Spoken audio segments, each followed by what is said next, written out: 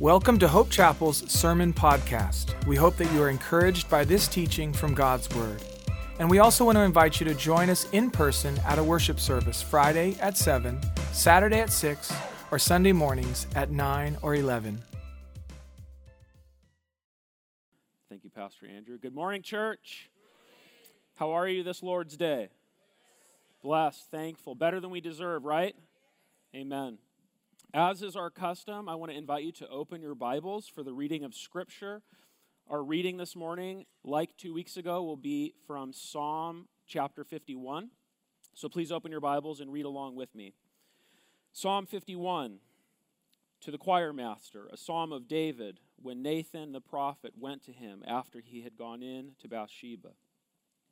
Have mercy on me, O God, according to your steadfast love. According to your abundant mercy, blot out my transgressions. Wash me thoroughly from my iniquity. Cleanse me from my sin. For I know my transgressions, and my sin is ever before me. Against you, you only have I sinned, and done what is evil in your sight, so that you may be justified in your words, and blameless in your judgment. Behold, I was brought forth in iniquity, and in sin did my mother conceive me. Behold, you delight in truth in the inward being, and you teach me wisdom in the secret heart. Purge me with hyssop, and I shall be clean. Wash me, and I shall be whiter than snow. Let me hear joy and gladness. Let the bones that you have broken rejoice. Hide your face from my sins, and blot out all my iniquities. Create in me a clean heart, O God, and renew a right spirit within me. Cast me not away from your presence, and take not your Holy Spirit from me. Restore to me the joy of your salvation, and uphold me with a willing spirit. Then I will teach transgressors your ways, and sinners will return to you. Deliver me from blood guiltiness, O God of my salvation, and my tongue will sing aloud of your righteousness. O Lord, open my lips, and my mouth will declare your praise. For you will not delight in sacrifice, or I would give it. You will not be pleased with the burnt offering. The sacrifices of God are a broken spirit, a broken and contrite heart, O God, you will not despise. Do good to Zion in your good pleasure. Build up the walls of Jerusalem. Then will you delight in right sacrifices, in burnt offerings and whole burnt offerings. Then bulls will be offered on your altar. Church, this is the word of the Lord. Amen.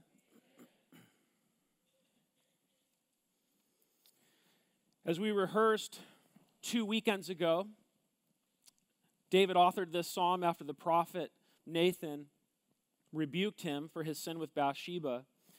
And as we dove into this psalm, I pointed out that as David cries out to God from a place of repentance, he doesn't begin this psalm with rehearsing his sin, with confession on his part. He begins this psalm by appealing to God's unchanging and unfailing character, to God's mercy, to God's steadfast love, to God's abundant mercy, his deep compassion. And as we walk through verses 1 through 6, we saw David's plea. It was a plea for pardon, a plea for washing, a plea for cleansing. We saw his expression of penitence, of brokenness, as he cried up to God, aware of his sin and burdened in his conscience, even more aware of his sinful condition, confessing to God that it wasn't his sin that made him sinful, it was his sinful heart that made him sin, that he was born a sinner. And he confessed to God that God desires truth in him. And he also demonstrated the markers of genuine repentance as he expressed all these things. So this week, as we continue to work through this psalm, we're going to see David continue to demonstrate what true repentance looks like, and we're going to see how repentance is the pathway to restoration. Now, for those of you who weren't here 2 weeks ago, and for those of you who were, I think that it's helpful for us to briefly rehearse just once more briefly the narrative of David's downfall recorded in 2 Samuel chapters 11 through 12. Recall how subtly sin appeared in David's life. The setting is this. It's the spring of the year when it's customary for kings in the ancient Near East to go out to battle. And when all those kings are doing that, David delegates his own responsibility of conquering his enemies to his general Joab and to all the other men of Israel. He sends them to do his work. And foreshadowing something very, very bad, the text simply says, "But David remained at Jerusalem." And while all of his men are away fighting his wars, David gets up from a late afternoon rest and he takes a walk on the rooftop of his royal palace. And it happened that he saw from the roof a woman bathing, and the woman was very beautiful. We know what happens. David inquires about the woman. She's the wife of Uriah the Hittite, and the news that she's married does not deter him. And the king, whose mind should be focused on his military conquests, has his heart now set instead on a sinful sexual conquest. David's sin escalates suddenly and decisively. We read that David sent messengers and took her, and she came to him, and he lay with her. Premeditated adultery. And in this narrative, we can see that sin is so seductive. Its pull is so powerful. Its draw is so deadly. And its effects are so elusive. We can never clearly forecast the consequences of our sin. Bathsheba conceives. She sends word to David of her pregnancy. He's confronted with immediate evidence of his sin. And immediately, what does he do? He moves to manipulate the situation, to control his circumstances, to shroud his sin. So he calls for Uriah, Bathsheba's loyal and innocent husband, calls him back to Jerusalem from the theater of war, and David pretends to be his friend. He tries to trick Uriah into sleeping with his wife. If only David can obfuscate the truth, he might be free and clear. But David doesn't account for the fact that Uriah is just too honorable. He won't enjoy the pleasures of life at home while all the other men of Israel are sacrificing for king and country. And since David can't manipulate Uriah, he chooses to eliminate Uriah. And we remember what happens. He drafts a letter to Joab ordering him to position Uriah in the front lines of military conflict and then to call all the other men to draw back so that Uriah is killed. And if we consider David's plan, we realize that it is so poorly thought out because he's so deceived by his sin and so wrapped up in himself. It's so obvious that Joab is forced to improvise on the battlefield so that Uriah's death is believable. And as a result of that improvisation, many, many, many more men die. So the collateral damage that follows from David's sin just continues to cascade outward. And then in one of the most nauseating moments of the narrative, David orders Uriah to carry his own sealed execution order back to the general Joab, who would carry out those orders. And the whole picture is just dirty. It's filthy, premeditated adultery, giving birth to premeditated murder. Fallout everywhere.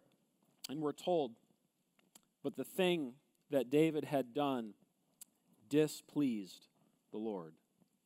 David's so invested in his sin, he's so self-deceived by it. His head and his heart are so distorted that the only remedy for his condition is the surgical precision of the Word of God. And so God sends the prophet Nathan to rebuke David. And God's truth cuts through every layer of deception, and it strikes David in the deepest recesses of his heart. And when that happens, when God's word is brought to bear on David's heart and on his conscience, he is undone. He is broken. And convicted to his core, David humbles himself and he cries out these simple words of penitence: I have sinned before the Lord. And just when it seems as though David should and could be doomed under God's justice, he receives a glimmer of hope. Nathan says to David, the Lord has put away your sin. You shall not die.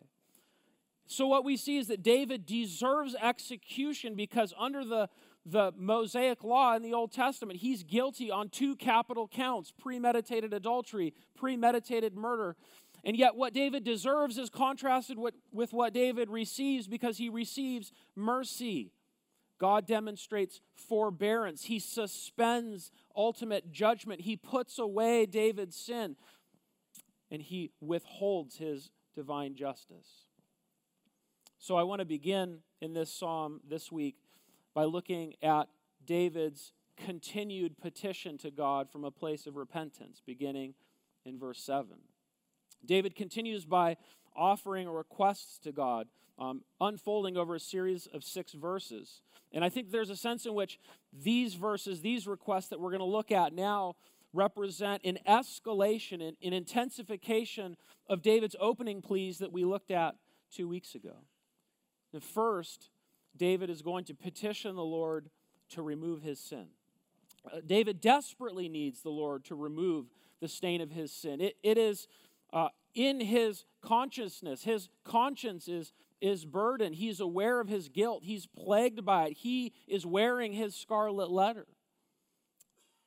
So he says in verse 7, "Purge me with hyssop, and I shall be clean. Wash me, and I shall be whiter than snow. Let me hear joy and gladness. Let the bones that you have broken rejoice. Hide your face from my sins. Blot out all my iniquities." David's first request is perhaps the most important request in the entire psalm. Verse 7, "Purge me with hyssop, and I shall be clean. Wash me, and I shall be whiter than snow." And the intensity of David's plea, the emotion of his request is conveyed through the parallel arrangement of his request. "Purge me, wash me," he says. This is the second time in the psalm that David has used that word wash. Wash me. 2 weeks ago, he paired wash me with cleanse me.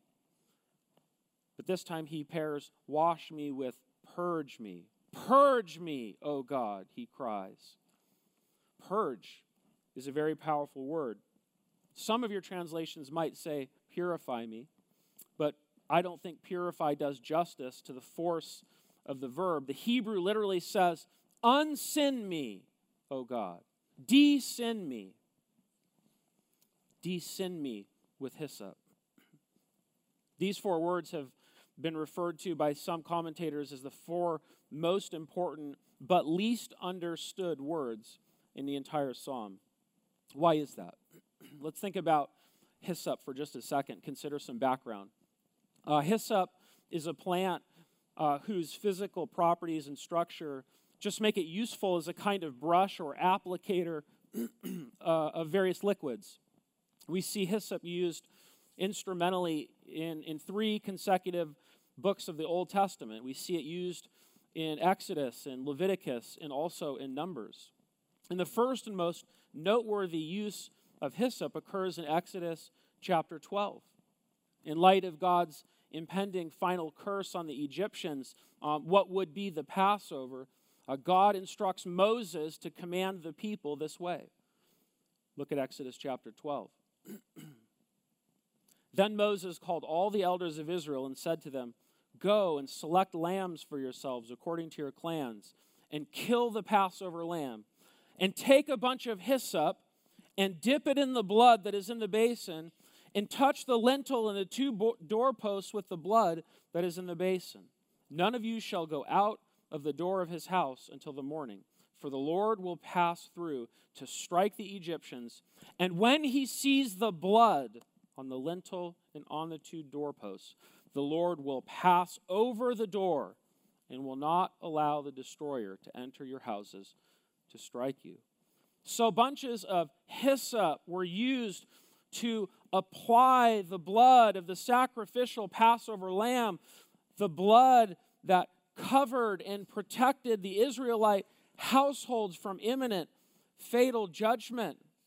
Can you begin to see what's going on here? It's very likely that David's mention of hyssop also alludes to 2 other Old Testament rituals for cleansing, both of which required sacrifice. God prescribed the first ritual in Leviticus chapter 14 for the cleansing of a leper and of a leper's household. The second ritual God prescribed in Numbers chapter 19 to purify a person who had come in contact with or been exposed to a dead body, a corpse. And in the cleansing of a leper, in the first instance, sacrificial blood is sprinkled with hyssop on the leprous person and his house 7 different times. And by that sprinkling with blood, he is washed with the blood. The case of a person who's been in contact with and defiled by a corpse is even more vivid. When the priest would prepare the sin offering for the people of Israel, he would locate a red heifer without any blemish, without any defect, and he would slaughter it, and he would sprinkle the blood of that red heifer in front of the tent of meeting on behalf of the people. And the remainder of that heifer would then be burned. And in the case of a person who had come in contact with a corpse, the ashes of that burned red heifer would be mixed with water, and then the priest would dip a bundle of hyssop in that ash and water, sprinkle it over the defiled person and throughout their house, and thereby consider them ceremonially washed of defilement. And in each of these instances, the context for those ceremonies invokes the same word for purge, to de-sin.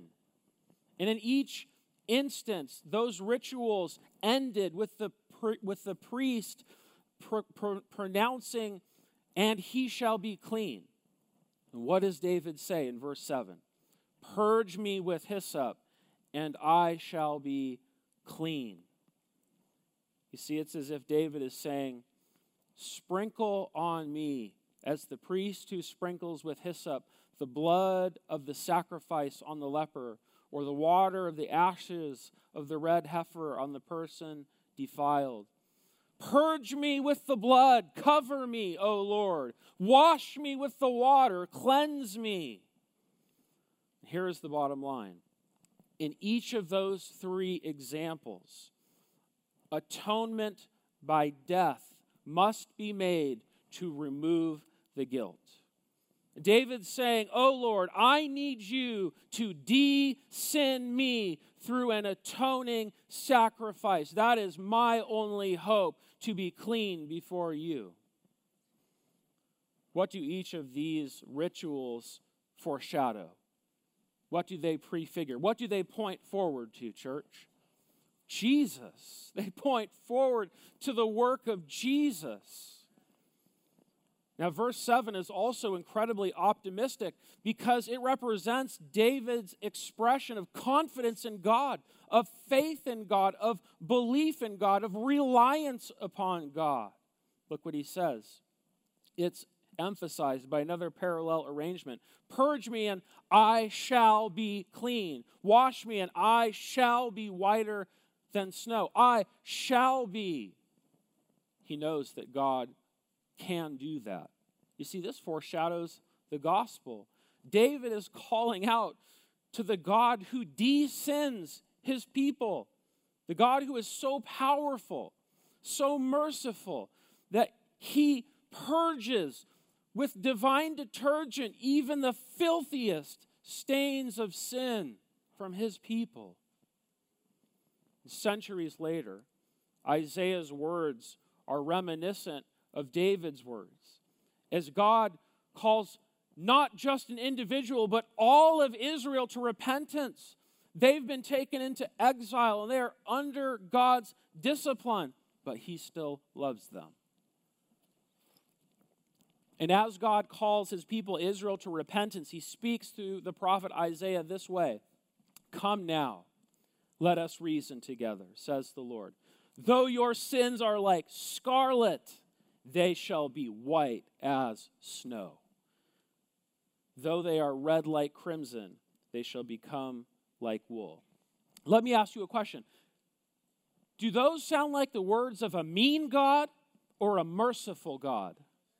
A merciful God. You see, those are the words of a God who wants to forgive his people. And so David in this psalm borrows the language of sacrifice and he applies it to himself. But we shouldn't miss the fact that the sacrifices he's alluding to in this moment are in no way sufficient to cover his sin. He may be covered in sin like leprosy, but what he needs from God it goes so unfathomably far beyond the ritual cleansing of a leper, beyond the ritual cleansing of a defiled person who's come in contact with a corpse. But you see, David sees the pattern.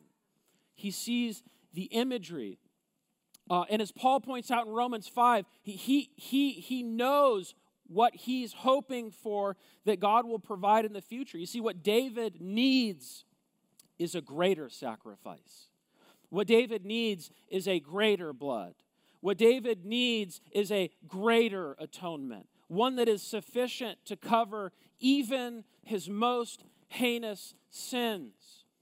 Premeditated adultery, premeditated murder, conspiracy, the death of all his men. And furthermore, what David truly needs is a greater high priest to purge him with hyssop. And David deserves death.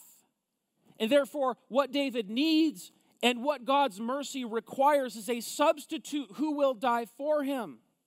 That will satisfy God's mercy and it will also satisfy God's justice. What David needs is Jesus. He needs Jesus' atoning blood. He needs Jesus' priestly ministry. What David needs is so beautifully depicted by the writer to the Hebrews. Please, write this in your notes. Go home and read Hebrews chapter 9. And while you're at it, also read Hebrews chapter 10. I put chapter 9 in your notes, just plus chapter 10 on there. But for our purposes, just consider verses 11 through 14 of chapter 9. But when Christ appeared as a high priest of the good things that have come, then through the greater and more perfect tent, not made with hands, that is, not of this creation, he entered once for all into the holy places, not by means of the blood of goats and calves, but by means of his own blood, thus securing an eternal redemption. For if the blood of goats and bulls and the sprinkling of defiled persons with the ashes of a heifer sanctify for the purification of the flesh, how much more will the blood of Christ, who through the eternal Spirit offered himself without blemish to God, purify, purge, de-sin our conscience from the dead works to serve the living God. You see, brothers and sisters, we are purged. We are de-sinned the same way that David is ultimately de-sinned, and that is by the precious and perfect blood of Jesus. Through trusting in the one who was to come, God removed all the stains, all the sins from David's ledger.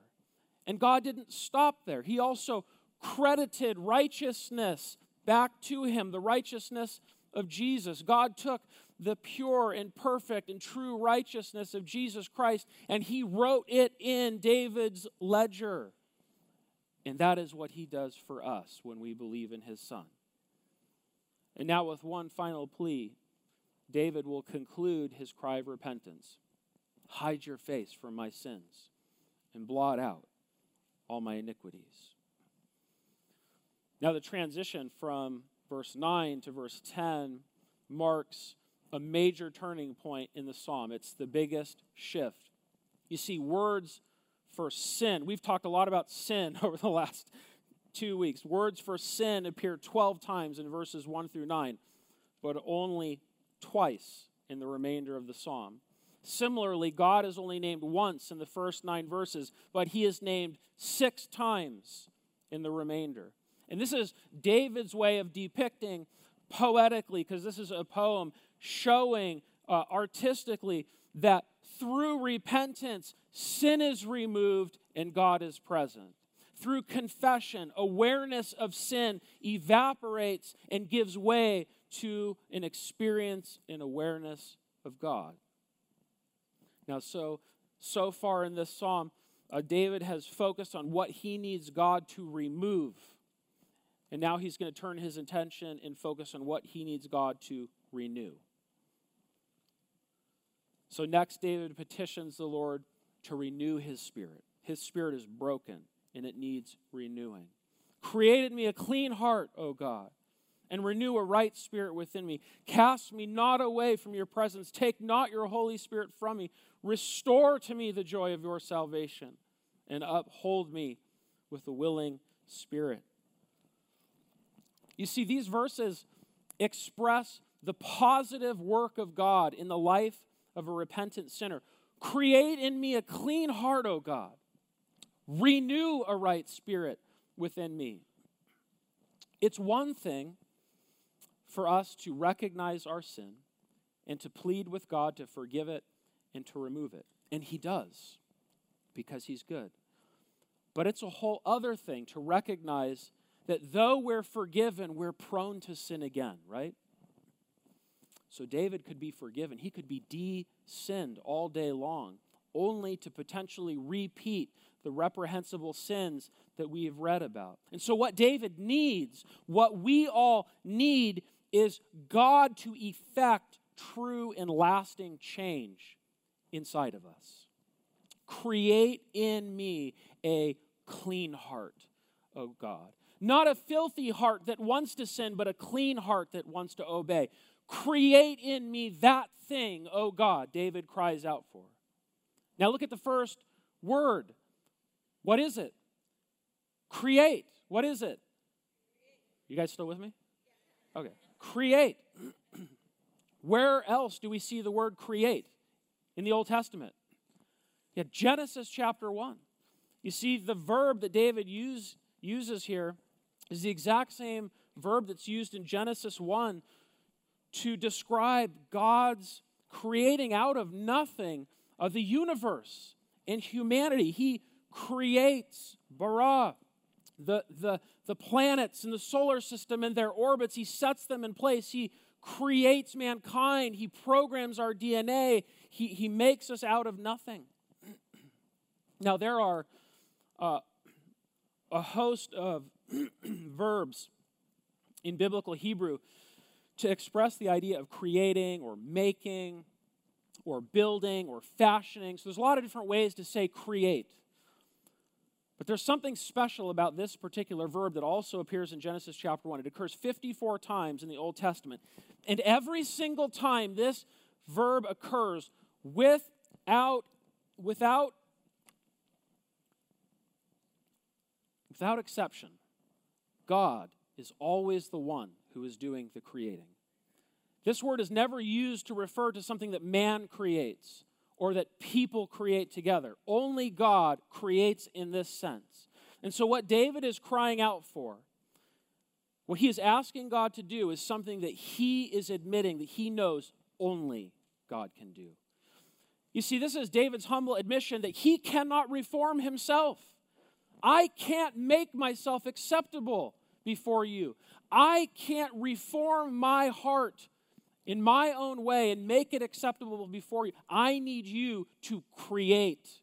As you created the sun and the moon and the stars and the solar systems, as you created and fashioned me as a constituent member of humankind, I need you to create in me a clean heart, O God, and to renew a right spirit within me. You see, central to godly and genuine repentance is the conviction that we're powerless, that we're unable, that we're incapable of producing the kind of inner heart change that is necessary to keep us from continually descending into sin. Can you see David's reliance upon God? You see, this is his admission of utter dependence. He needs God to renew his inner person. And only then can he have full confidence that he'll walk with a right spirit, with a steadfast spirit that doesn't succumb to temptation and that actually delights in obedience. So when we think of renewal, being spiritually renewed by God as we repent before him, Renewal involves God supernaturally renovating our hearts, but it also involves God restoring to us a sense of communion with Him, a sense of fellowship, a sense of relationship. Cast me not away from your presence. Take not your Holy Spirit from me. You see, these are the words of a man who had it all, spiritually speaking, and feels intensely as though he has lost it all. Think of all that David has experienced with God, received from God. He's anointed by Samuel as a young man, probably around the age of 15. We read in 1 Samuel chapter 16, the Spirit of the Lord rushed upon David from that day forward. He received the Holy Spirit as a spirit of anointing for kingship. And with the Spirit of God empowering David, he defeats Goliath. God repeatedly demonstrates His faithfulness to David and protects his life from Saul, who becomes jealous and wants to kill him. God repeatedly provides for David. He makes him king of Judah, the southern kingdom. When he's a little bit older, God makes him king of all Israel, the northern and southern kingdoms. He consolidates the kingdoms around David. God enables David to capture Jerusalem and to make it the capital of Israel. David is so close to God that he wants to make a temple for God, so that God no longer has to be present in a tent. And when he does that, God makes an everlasting covenant with David.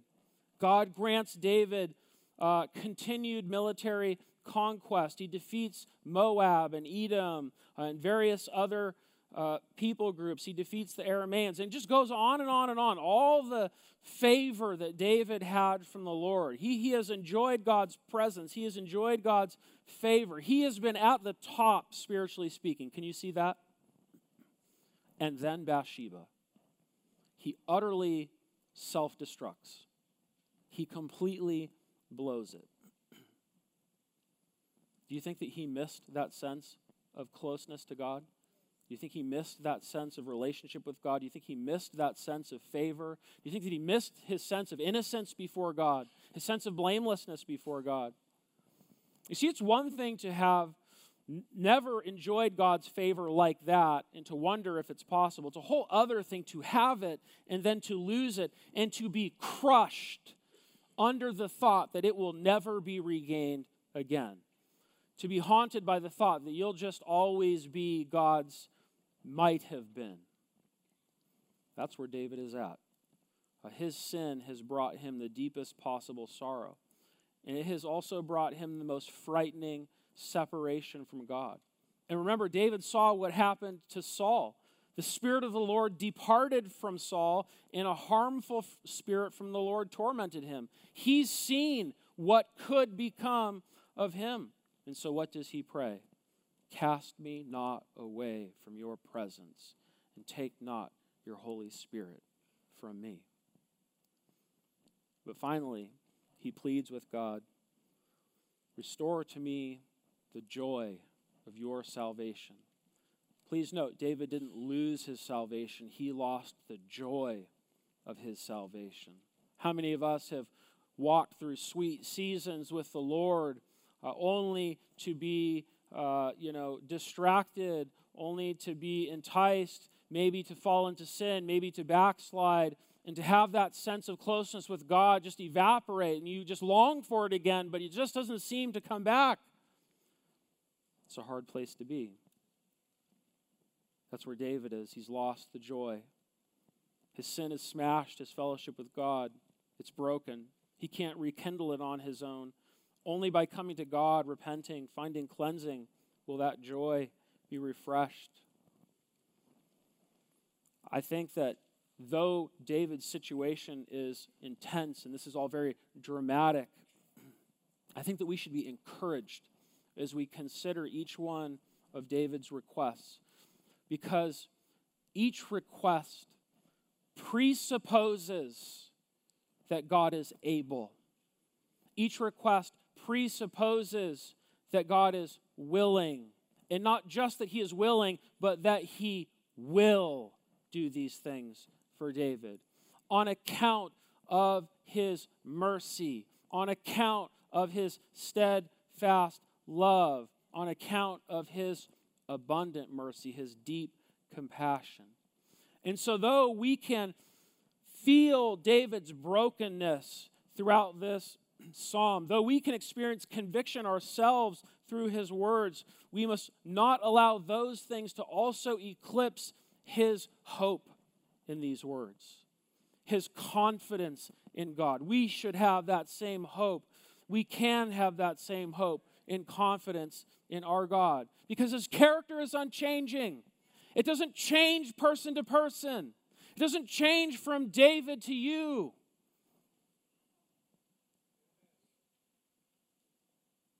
But even renewed joy needs to be protected. Not only does David need for God to save him, he also needs God to sustain him. See, not only do we depend upon God to cleanse our consciences, to remove our shame, to de-sin us, but we also depend upon God to uphold us in his righteousness, to carry us, to lead us, and to guide us, and to empower us, and to help us. And so knowing that he cannot walk rightly before God purely in his own strength, David concludes 12 verses of petition, of crying out to God with these words, "And uphold me with a willing spirit." Uphold me, God. You hold me up. You strengthen me. You give to me a willing spirit, a spirit that wants to, is willing to obey you, to walk according to your statutes, not one that is wayward, but one that is willing. You see, that's the work of God. Next, we see David's pledge. He's going to conclude his psalm with a pledge, verses 13 through 19, but I'm only going to cover through 17. And his first pledge is to witness, to bear witness about God. Then I will teach transgressors your ways, and sinners will return to you. Then, look at that word, then, that connotes a if-then relationship, a cause and effect relationship. God, if you do all these things. No, when you do all these things, because I'm confident in you. I believe in you. You are my Savior. You are my deliverer. When you do all these things for me, according to your grace, according to your goodness, not my merit, but your mercy, when you do all these things, then I will do this. I will teach transgressors your ways. Sinners will return to you. Please note that David's pledge is a response to God's mercy, a response to God's kindness. It is not a trade. It is not a bargain. He's not trying to cut a deal with God. You see, what we see David expressing is this reality.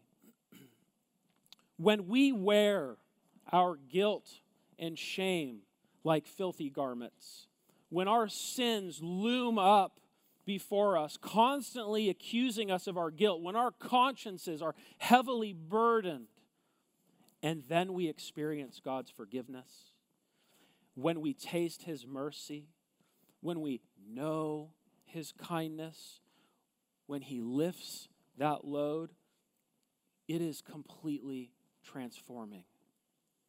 It is completely transforming.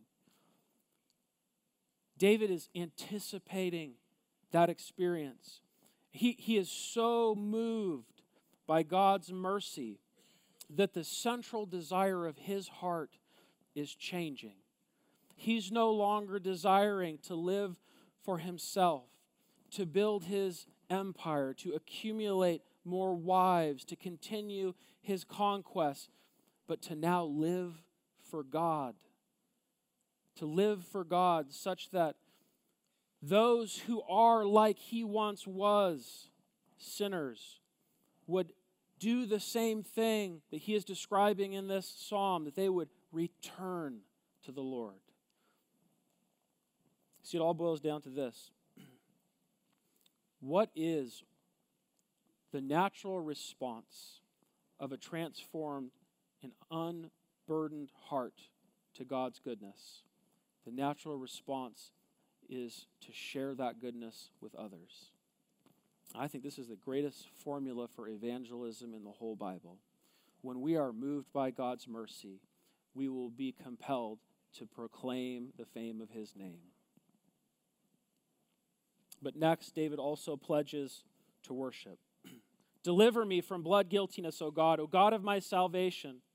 And my tongue will sing aloud of your righteousness. O Lord, open my lips, and my mouth will declare your praise. This kind of represents David's final plea for deliverance, and it's the most explicit of all of them. Deliver me from blood guiltiness, O God. You see, David is a man, after all, with blood on his hands. The premeditated blood of Uriah. The blood of he and Bathsheba's deceased baby.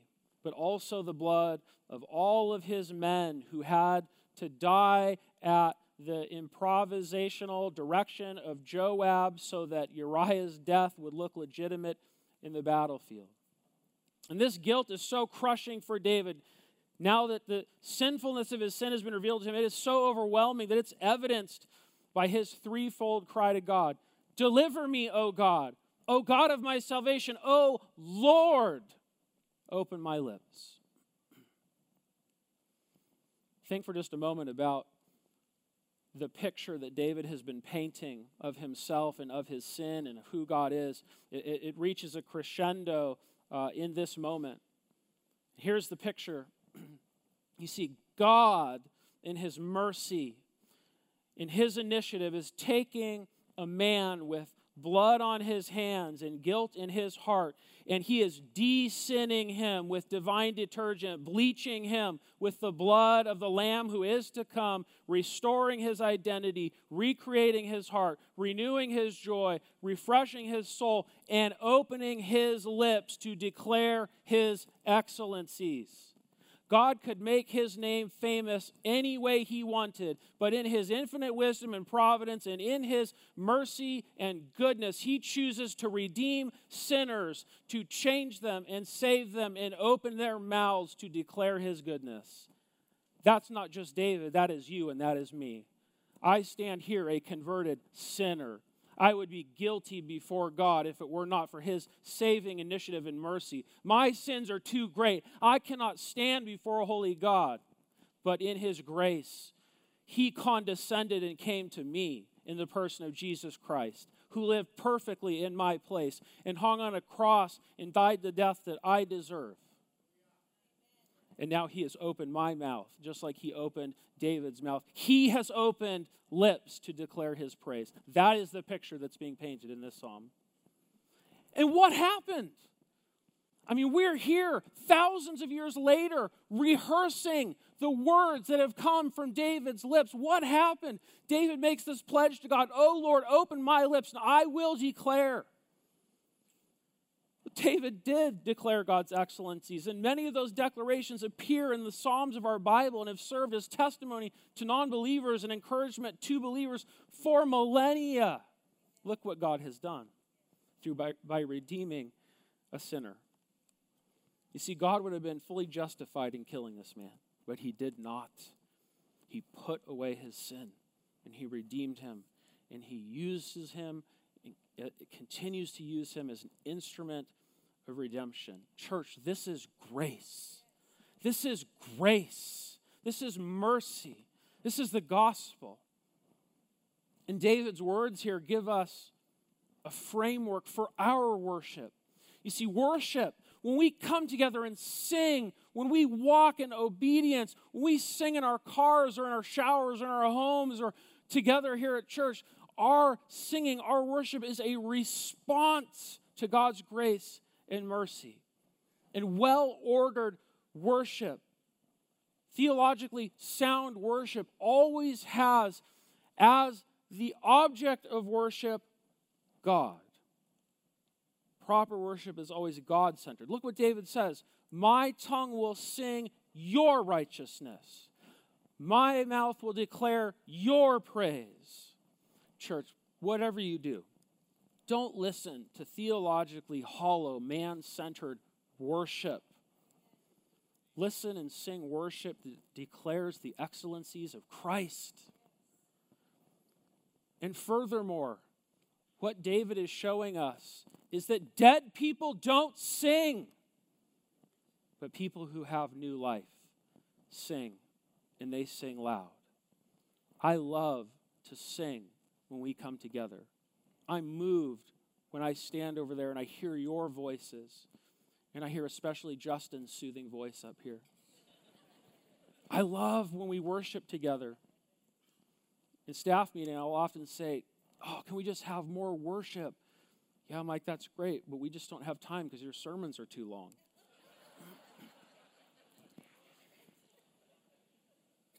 But finally, David pledges to walk humbly before God, to walk humbly. For you will not delight in sacrifices, or I would give it. You will not be pleased with a burnt offering. David's not saying that the Lord is not pleased with offerings. He's just saying that the exterior needs to line up with the interior needs to line up with the exterior. It doesn't matter if he gives sacrifices if his heart is not properly humbled before God. You see, what God wants from David, what God wants from us, what is truly pleasing to him are humble hearts. Hearts that recognize their need before him, hearts that experience remorse over sin, hearts that come to God burdened by guilt, acknowledging that only he can unburden us. He wants the outside to be a consistent reflection of the inside. He wants our worship together to be authentic and not counterfeit. So what David is saying here is, I know that if my heart is not right, then the ritual is worthless. And he drives it home. The sacrifices of God are a broken spirit, a broken and contrite heart. Oh God, you will not despise. You will not. 2 weeks ago, we started our journey through this psalm. And I pointed out that David begins the psalm with God, with God's mercy, with his steadfast love, with his deep compassion. He hangs all of his pleas, all of his petitions, he hangs them on God's unchanging character. But David not only begins with God, he also ends with God. He begins with who God is, and he ends with what God wants. And what God wants is living sacrifices, not empty rituals. And when we go astray, when we fail, when we backslide, when we transgress, when we rebel, when we sin, even when we sin heinously, grievously, reprehensibly, even then, God invites us to return to him with empty hands and broken hearts, because those are things he will not turn away. The sacrifices of God are a broken spirit, a broken and contrite heart. Oh God, you will not despise. You might be thinking to yourself, God was willing to forgive David's sins. That was David. How do I know he's willing to forgive my sins? Here's how you know. He gave his only son for you. For in the fullness of time, God sent his son to pay for our sins. Jesus died to pay the penalty for our sins. And when he was dying on the cross, Jesus cried out, my God, why have you forsaken me? He was forsaken by God that we would never be forsaken by God. And when he breathed his last, the curtain of the temple was rent in two, it was torn from top to bottom, his sacrificial death opening the way to God for all of us. Jesus paid the penalty of sin once for all of us. And in his mercy through Jesus, God provides a new way. His own son became the sin sacrifice. Jesus, the Lamb of God who takes away the sin of the world. And the Apostle John writes, in this is love, not that we loved God, but that he loved us and sent his son to be the atoning sacrifice for our sins. And again, he says, if we confess our sins, he who is faithful and just will forgive our sins and cleanse, purge, de-sin us from all unrighteousness. My little children, I'm writing these things to you that you may not sin. But if anyone does sin, we have an advocate with the Father, Jesus Christ the righteous. He is the atoning sacrifice for our sins, and not only for ours, but also for the sins of the whole world. Church, I leave you with this. If God was willing to purge David's terrible sins, if God was willing to forgive Israel its grievous sins, how much more will God be willing to forgive our sins now that Christ has offered his life for the sins of the world? You see, that is good news. And if you haven't believed that good news before this moment, believe it now. Believe it now. Look to Jesus. Give your sin to him. Let him blot it out. Let him write his righteousness in your ledger and receive from him forgiveness, cleansing, and peace right now. Let's pray. God of mercy, you know us better than we know ourselves, and yet you still love us. Create in us clean hearts. Strengthen us by your Holy Spirit. Uphold us with willing spirits. Cause us to give you praise that is pleasing to you. We pray these things through Jesus Christ, who is our Savior, who is our sacrifice. Amen. On behalf of the Hope Chapel family, we want to thank you for joining us. If you'd like to know more about our church, you can visit www.hopechapel.org.